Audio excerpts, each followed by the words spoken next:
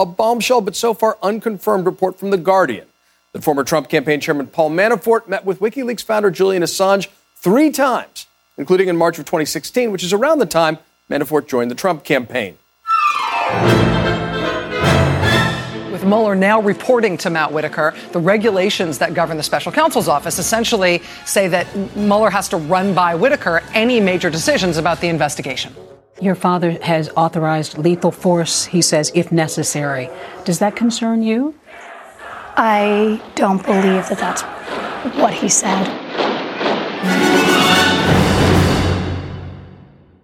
Hello and welcome to Trumpcast. I'm Virginia Heffernan. You know, we try hard at Trumpcast to think about variety and not serve up merely Trump's folly or the way he bulldozes and tear gasses human rights or his authoritarianism or the palace intrigue around him or his illiteracy, innumeracy, and depravity.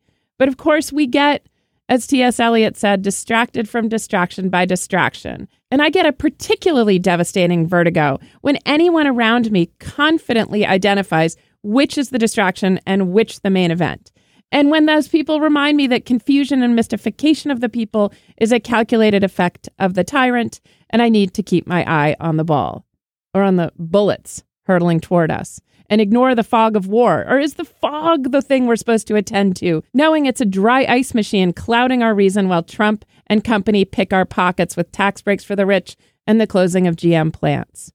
Well, today, we are not striving for variety in the sense that we are returning to one of Trumpcast's one-man themes, Paul Manafort. Fortunately, Manafort is a man of infinite variety, serving various masters, a longtime leader with Roger Stone of Washington's so-called torturers lobby. Manafort used to launder the reputations and the money of bloody dictators and oligarchs, the better to shield them from scrutiny and let him peacock around in ostrich skin.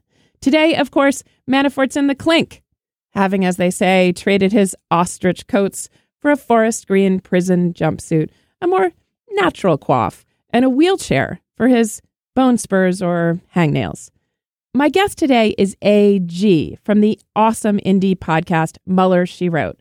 We are fans of the show and have been chatting on Twitter, and we have a lot to talk about, in particular Manafort. I'll be back in just a minute, but first, the tweets.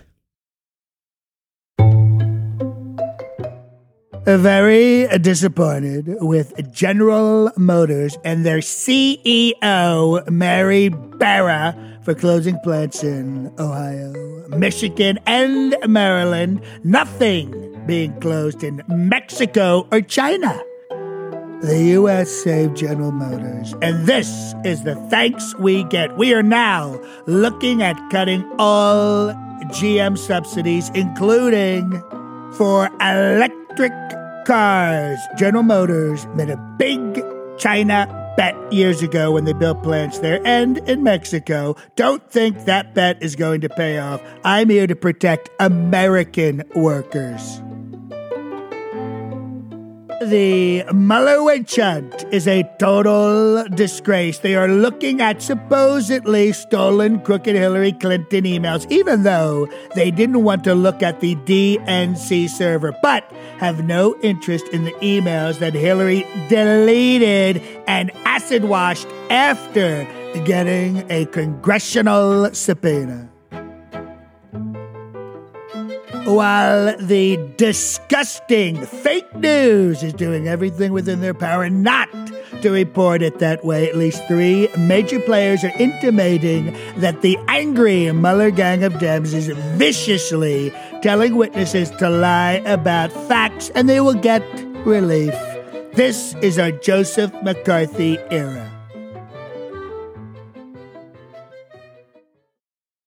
Joining me on the line is A.G. That's the pseudonym for the anonymous host of the brilliant podcast, Mueller, She Wrote. A.G., welcome to Trumpcast. Oh my gosh, thank you so much. I'm so excited to be here. I've been wanting to talk to you for a while. We're super fans of Mueller, She Wrote here at Trumpcast. So yes, we're joining forces. I have to ask you a question first. Have you ever seen the British crime drama, I think it's called A Cozy, Rosemary and Thyme? No. Okay. Rosemary, one of them's the smart one and one's the hot one. I can't remember. I think Rosemary's the hot one.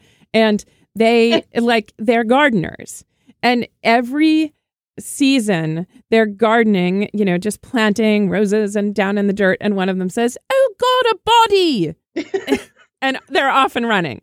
And I feel like we and some of the other, and I'm not just going to say they're not just women, but there's a certain kind of Miss Marple vibe or Murder, She Wrote vibe, have just been trying to, we found the body. We found the body of the Republic.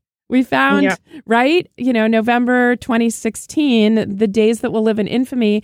And since then, we've been trying to solve this mystery. Yes. So many bodies, though. But I can relate. I'm certainly not the hot gardener in this one. So. I think you're the hot one. Oh, we don't know, because that's why we podcast. We're all hot ones on podcast. We're all the hot and the smart ones. We're Rosemary, Time, we're Miss Marple, we're all of them.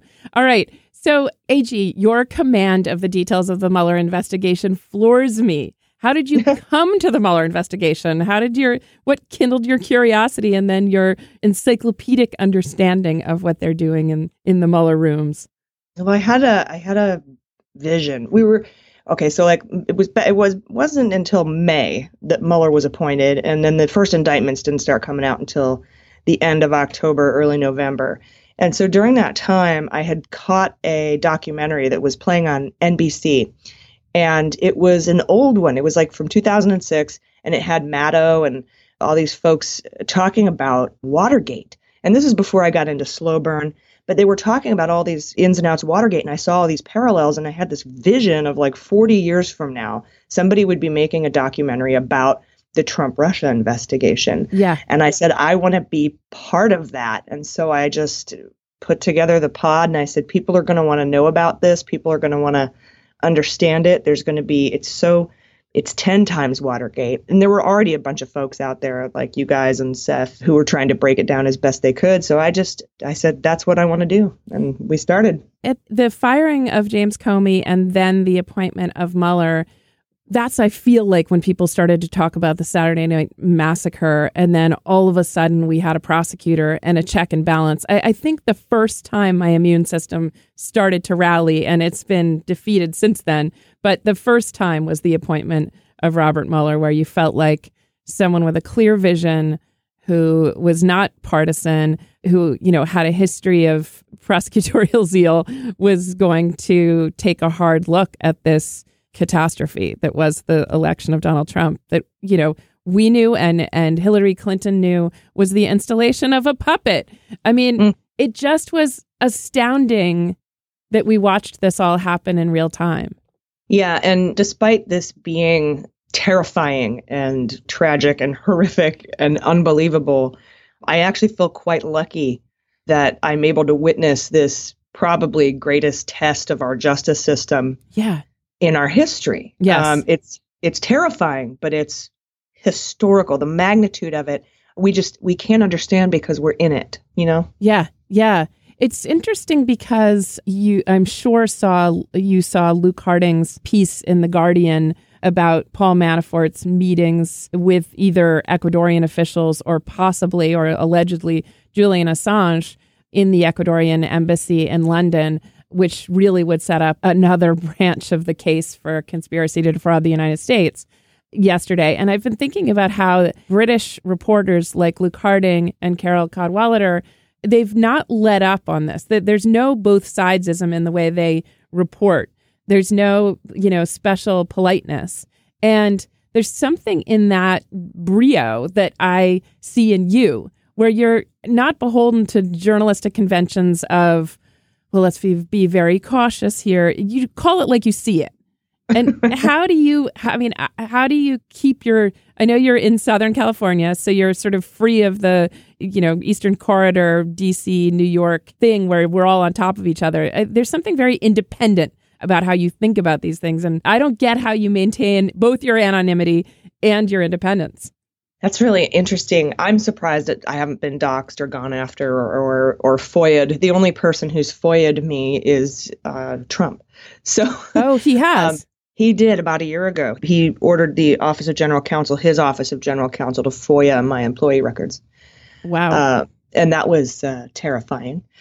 But yeah, everyone's been very cool. I've talked to a lot of journalists who've done a lot of pieces on our podcast, and everyone's been very respectful of that part of it. But the independence part, I wanted to be able to conject wildly. Yes. I wanted to be able to theorize like a crazy person, but I also wanted to make sure that everyone knew the difference between what I was reporting as fact, or at least what was reportable news, versus what, here's my tangent on what I think it could possibly mean, because that's the whole part of solving a mystery. Yeah. And Mueller gives us nothing. Right. I mean, I think seeing this as a murder mystery, as you do in your title, is a really interesting way to go, because we've been hearing about so many different models for thinking about the Trump syndicate. We had former federal prosecutor Ali Honig on the other day. You've talked to people like this who really see it as a mob roll-up.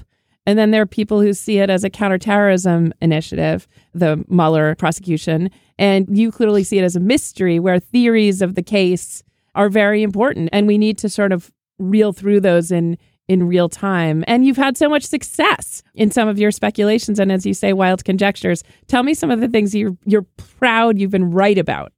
Oh, gosh, we were right about, I had said in one of my first episodes that if Manafort, if Flynn gets indicted alone without his son, then that means Manafort didn't roll on him, or he didn't roll on Manafort. And so it turned out that Flynn's son was not indicted. Mm-hmm. And we had called that. And that's a weird side thing, but we were just doing some family values conjecture with that one. Yeah, that actually really interests me, because 3 players have been very interested in their children. I want to get back to all the other things you've been right about, but of course, I also just want to pick your brain on everything. Michael Cohen has expressed concern for his children when he flipped, and his flip seems pretty convincing. He's virtually campaigning for Michelle Obama now. He's really renounced his former evil ways, and he cited his children as part of that. Michael Flynn seems to have fallen on the sword in part for his son, and Manafort too. His daughters, I think Andrea in particular, but also Jessica have cited him in their leaked texts as having blood money while he was in a psych ward or a sort of psych, I don't know what, retreat in 2015. He spoke about, that he wasn't long for this world to his daughters. And one of his daughters has changed her name. And there's speculation that part of the reason that he has monkeyed around so much with his plea recently is that he's more afraid of Skripal threats on his daughters by his Russian and Ukrainian overlords than he is of being in prison. That he's safer in prison, and he doesn't want to flip on his Russian mob overlords or the oligarchs he worked for, and he'll sort of go down protecting them to protect his family. Do you think that's a reasonable hypothesis? Yeah, I agree. I think he never intended to not spend the rest of his life in prison. And I don't think he ever intended to cooperate either. I think he started cooperating so he could save the money on a second trial, maybe. Mm-hmm. And I don't know if he's doing this for his family or for himself. He doesn't seem like a very good family guy, considering all the, the stuff he's forced his wife to do. And his daughters I don't think they like him very much either. But, maybe somewhere deep down, he's got the shred of care for his family, and he doesn't want them to die in like you said, a Skripal type Novichok situation. Yeah. Because he still owes Deripaska $19 million. And that's just one of the things that he owes the Kremlin. I wouldn't be surprised if they put a target on him like they put on Bill Browder. Yeah. Let's go to Oleg Deripaska also. So he was the copper magnate who's now in the Russian way in 3 days was made essentially bankrupt. Is it partly because he was expecting $19 million to roll in from Manafort and he didn't get it? Or he offered him debt relief in exchange for policy? I don't know. What do you think is that relationship? I think that Manafort, Kilimnik was the go-between there, and Kilimnik is also indicted with Manafort. This is the known Russian spy, right? Kilimnik? Yep, the known guy who spoke Ukrainian, that guy. Got it. So I think what happened with that is that, Deripaska, he had a telecom deal fall through with Deripaska. Deripaska came after him for $19 million and then sued him again for $20 million in 2 different countries.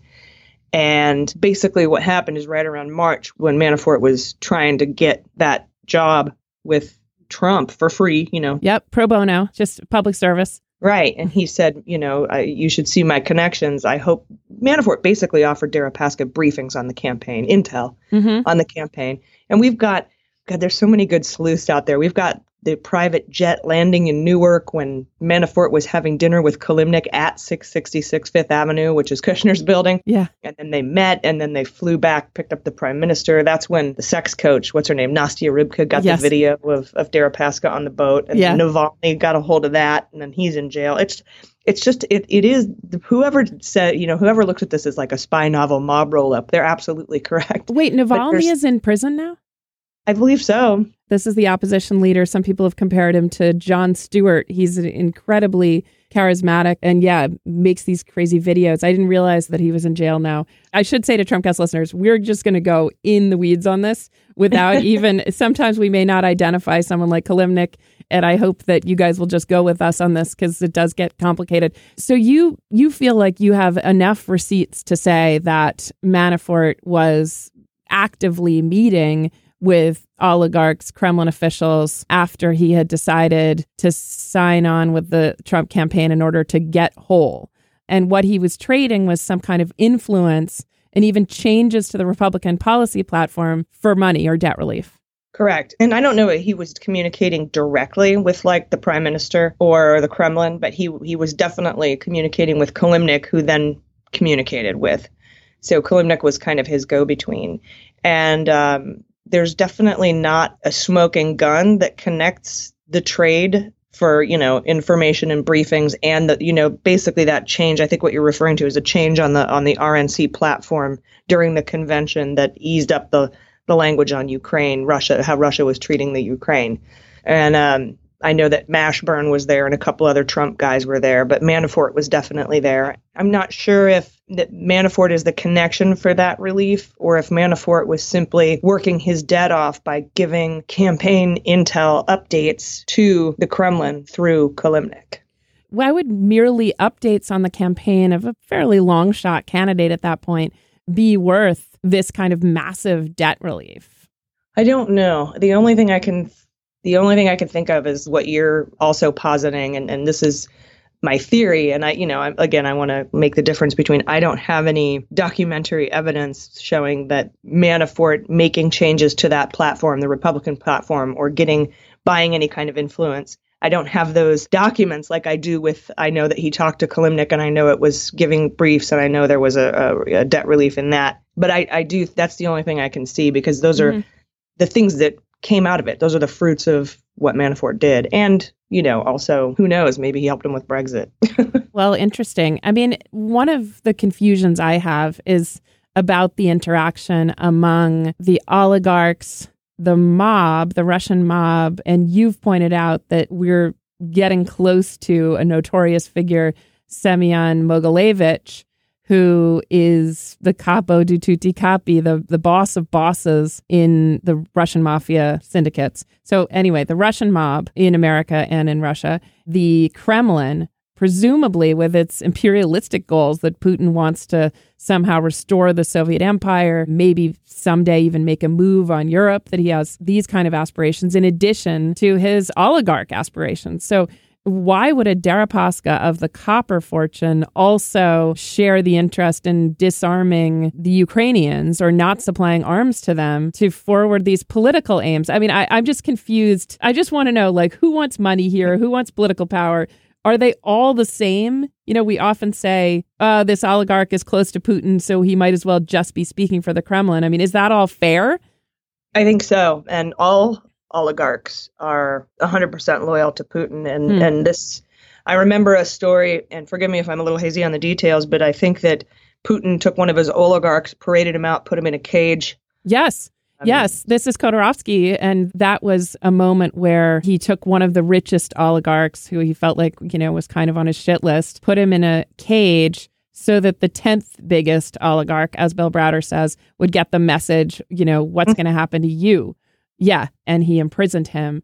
So it seems like in the person of Alexei Navalny, once again, an opposition leader who it looks like he was sentenced in May to 30 days in prison for something. He may be out now, or I'm not even sure he served the time. but maybe you have more interesting information on this. He is, to some people, considered Putin's enemy number one because he's a threat to his political power. He might reveal that the people of Russia don't actually support Putin and that in a free and fair election, Putin would lose. So that's one threat he poses. And then the other public enemy number one, or Putin enemy number one, is Bill Browder, frequent guest on the show, because he's in a position to destabilize the money of the oligarchs and even of Putin. Yeah. And so it does seem like there are sort of two strains here. So where does the Russian mafia fall into that? Where does Semyon Mogilevich fall in? Because I thought maybe we were rolling up Manafort with Deripaska and then the Kremlin in our sights, in Mueller's sights. But you've proposed that it might be Mogilevich at the top of the chain, or the second to Putin. Yeah, they're the muscle. They're the enforcers of what the Kremlin either is doing to keep the oligarchs in line, or when the oligarchs in line are using to sow discord in NATO in the West. And I mean, there's a lot of ultimate goals that you can think about. I know that if you've had Seth Abramson on your show, he talks a lot about the grand bargain and building nuclear reactors in Saudi Arabia using Russian money so that you'd have to lift Russian sanctions. But that's really just a ruse to be able for Saudi Arabia to be able to enrich their own uranium and build a bomb because they hate Iran. And that's why we pulled out of that deal. So that whole, it's so complex, but I see it as these three major things, like you're saying. Okay. You've got Kremlin sowing discord. You've got the Russian mafia, who's the muscle, the enforcer, and then you've got everybody else. What you said earlier is stuck in my mind, that Manafort knew he was going to spend his life in prison. I mean, he'd been agitating for some of the worst people in the world and laundering their money and reputations. I think it's for something 40 plus years. And he knew what he was doing was dirty. I mean, he was partners with Roger Stone, the godfather of dirty tricks. I mean, neither of them thought that someday they'd kind of straighten up and fly right. They were, these are serious crooks. They've been interacting, or at least knowing the names of Mogilevich, Yanukovych, Deripaska for decades, and maybe Assange. So, we learned that Manafort may have met with Assange. I, for one, trust Luke Harding's reporting on this. I don't really know why there's a question, but let's just say that The Guardian has reported that Manafort met with Julian Assange, known to be a Russian agent or asset. Do you think they flipped each other? If they met in 2012, was that the first time that Manafort considered fully coming on board for Kremlin initiatives, or was he already one of them? I think he was already one of them when he was working for Yanukovych back in the day. So the whole Tymoshenko-Yanukovych was kind of the casual rehearsal for Brexit, which was the dress rehearsal for the 2016 election. And I think that getting involved, there was just this whole web started to kind of come together with Cambridge Analytica and Farage and Malik and Assange and WikiLeaks and Bannon and then, getting into the US and getting into the United States. And it just it was almost like a natural progression if you're an up and coming criminal. Yeah, I mean, I love this idea of dress rehearsals, and I think that's right. You mentioned Tymoshenko. This is Yulia Tymoshenko. She was Yanukovych, the bloody Ukrainian dictator, Kremlin-aligned dictator, now in exile in Russia. He did write a campaign, a lock her up style campaign with Yulia Tymoshenko, just turning, and I don't know if this is a Manafort idea, but turning, I'm just going to say, just a principled, good-hearted, mild-mannered public servant in Yulia Tymoshenko into a hardened criminal in the mind. It was just like a crazy upside-down land thing to do in Ukraine, and lots of us watched it in horror. She actually ended up in prison and injured and pushed around, devastated, the way that Trumpites hoped to do to Hillary Clinton. We watched that in horror. How could that happen? And then we saw it all but happen here just a few years later. And don't forget, Manafort went to Vanderswan and a Skadden law firm in the United States, who they got into through people like Dana Rohrabacher, wrote this whitewashed report trying to back the idea that Tymoshenko belonged in prison. So he's been involved in these kind of things for at least since back then. And so it was only natural that I think it was Ted Malloch it he pitched himself, Manafort, working for the Trump campaign through one of his friends. Oh, yeah. Who pitched him to Trump as lethal. That was the praise of Manafort, right? He should work for them for free because he's lethal. And then he also did, since we're on Manafort and he's in the news, then he also did some things that, what do you think of the fact that he picked Pence? Well, first of all, that Ivanka Trump agitated she agitated for Flynn to be hired. But then Manafort really wanted Pence. I mean, was that just to get Trump to win, or does Pence have some Pence part of this grand bargain somehow? I don't know. He's done a really, really good job of keeping himself at an arm's length from any of this. Because maybe from the beginning he's like, I'm going to be vice president. I'm going to be president soon, and I just need to keep away from all of this. But there's no way. He couldn't have known, at least during the transition. And I know Mueller has all those emails from the GSA, but GSA being the United States Administrative Service that hosts all the emails for governments in transition. But as far as choosing Pence, the only thing I could think was just to get a sane person who looks good in a suit up on a stage with Trump. You don't think that he has some connection to the Liberty University donors, the Franklin Graham types who have NRA connections and Maria Butina connections? Absolutely, but I don't think he's got any Russia connections. Got it. Okay. Well, Maria Butina, but and NRA money at least. But yeah, that's somewhat attenuated. It still is one of the mysteries of this time that Miss Marple would be interested in, that the vicars over there, the religious types seem to be on someone's payroll. They're not acting very Christian. Yeah, maybe that's the connection there, because folks like Butina, but see, I feel like the whole Flynn and KT McFarland, Singapore, Sessions, Kislyak group. I feel like that was all more put together by Bud McFarlane and those Butina and those folks, but there is definitely that connection of Russians coming to sow influence in our election, and not just through the NRA, but also through religious groups, like you said. And that could be where the connection is. But I haven't been following Pence as closely. He's done a good job keeping himself uninteresting to me.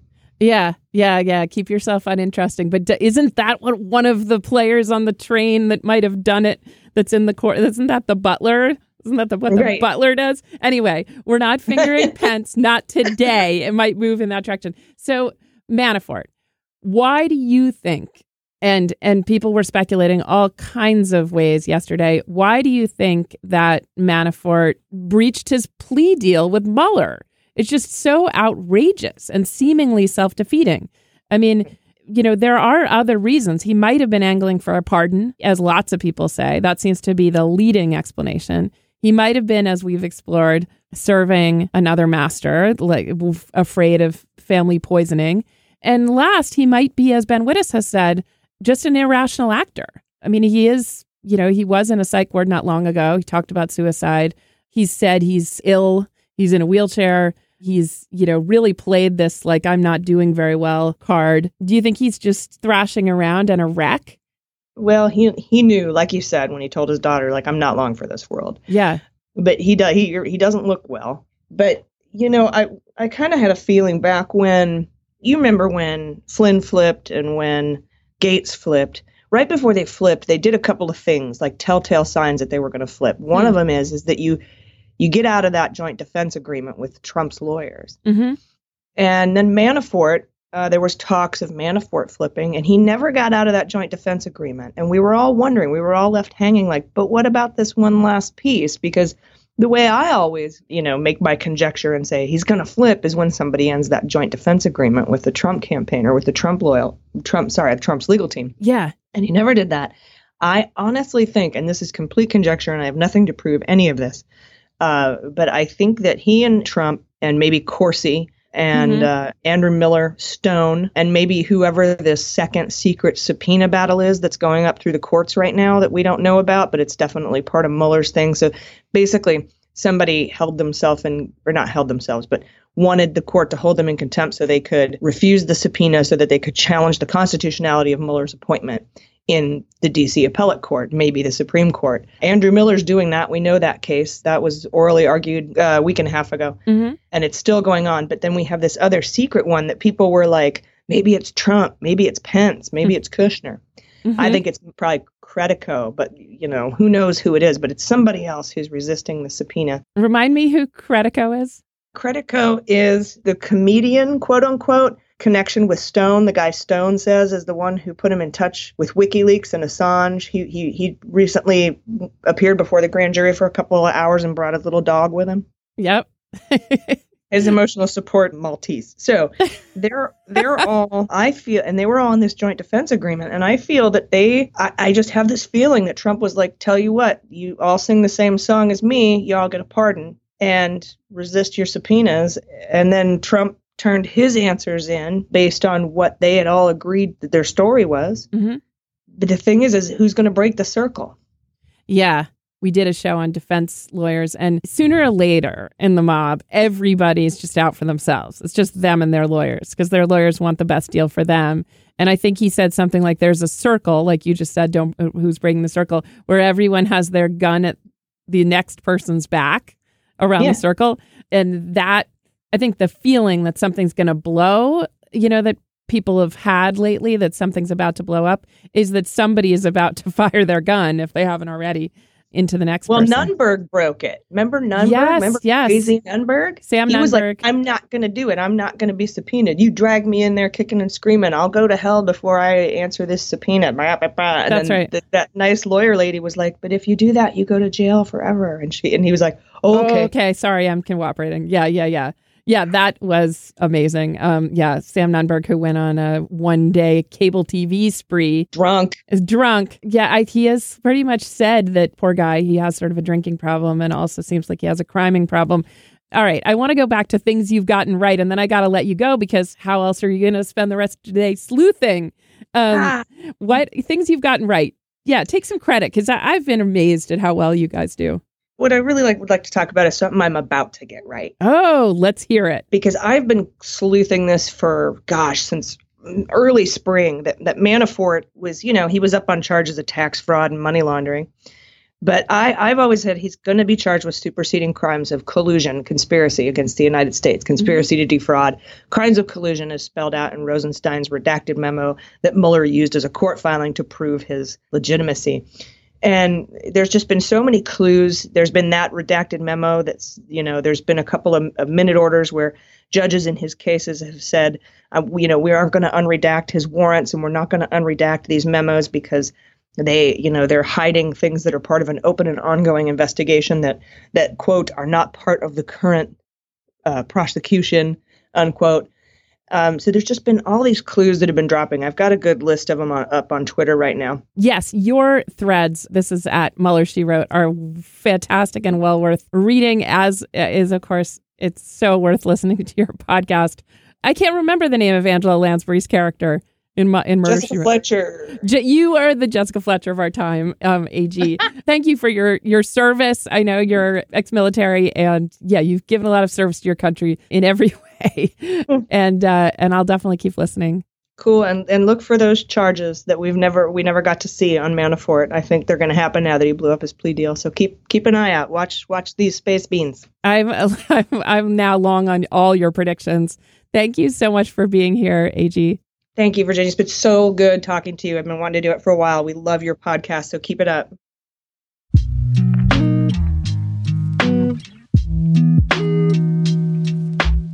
That's it for today's show. We love Twitter feedback. We're not afraid of feedback, so hit us up at Twitter. I'm at Page88. The show is at Real Trumpcast.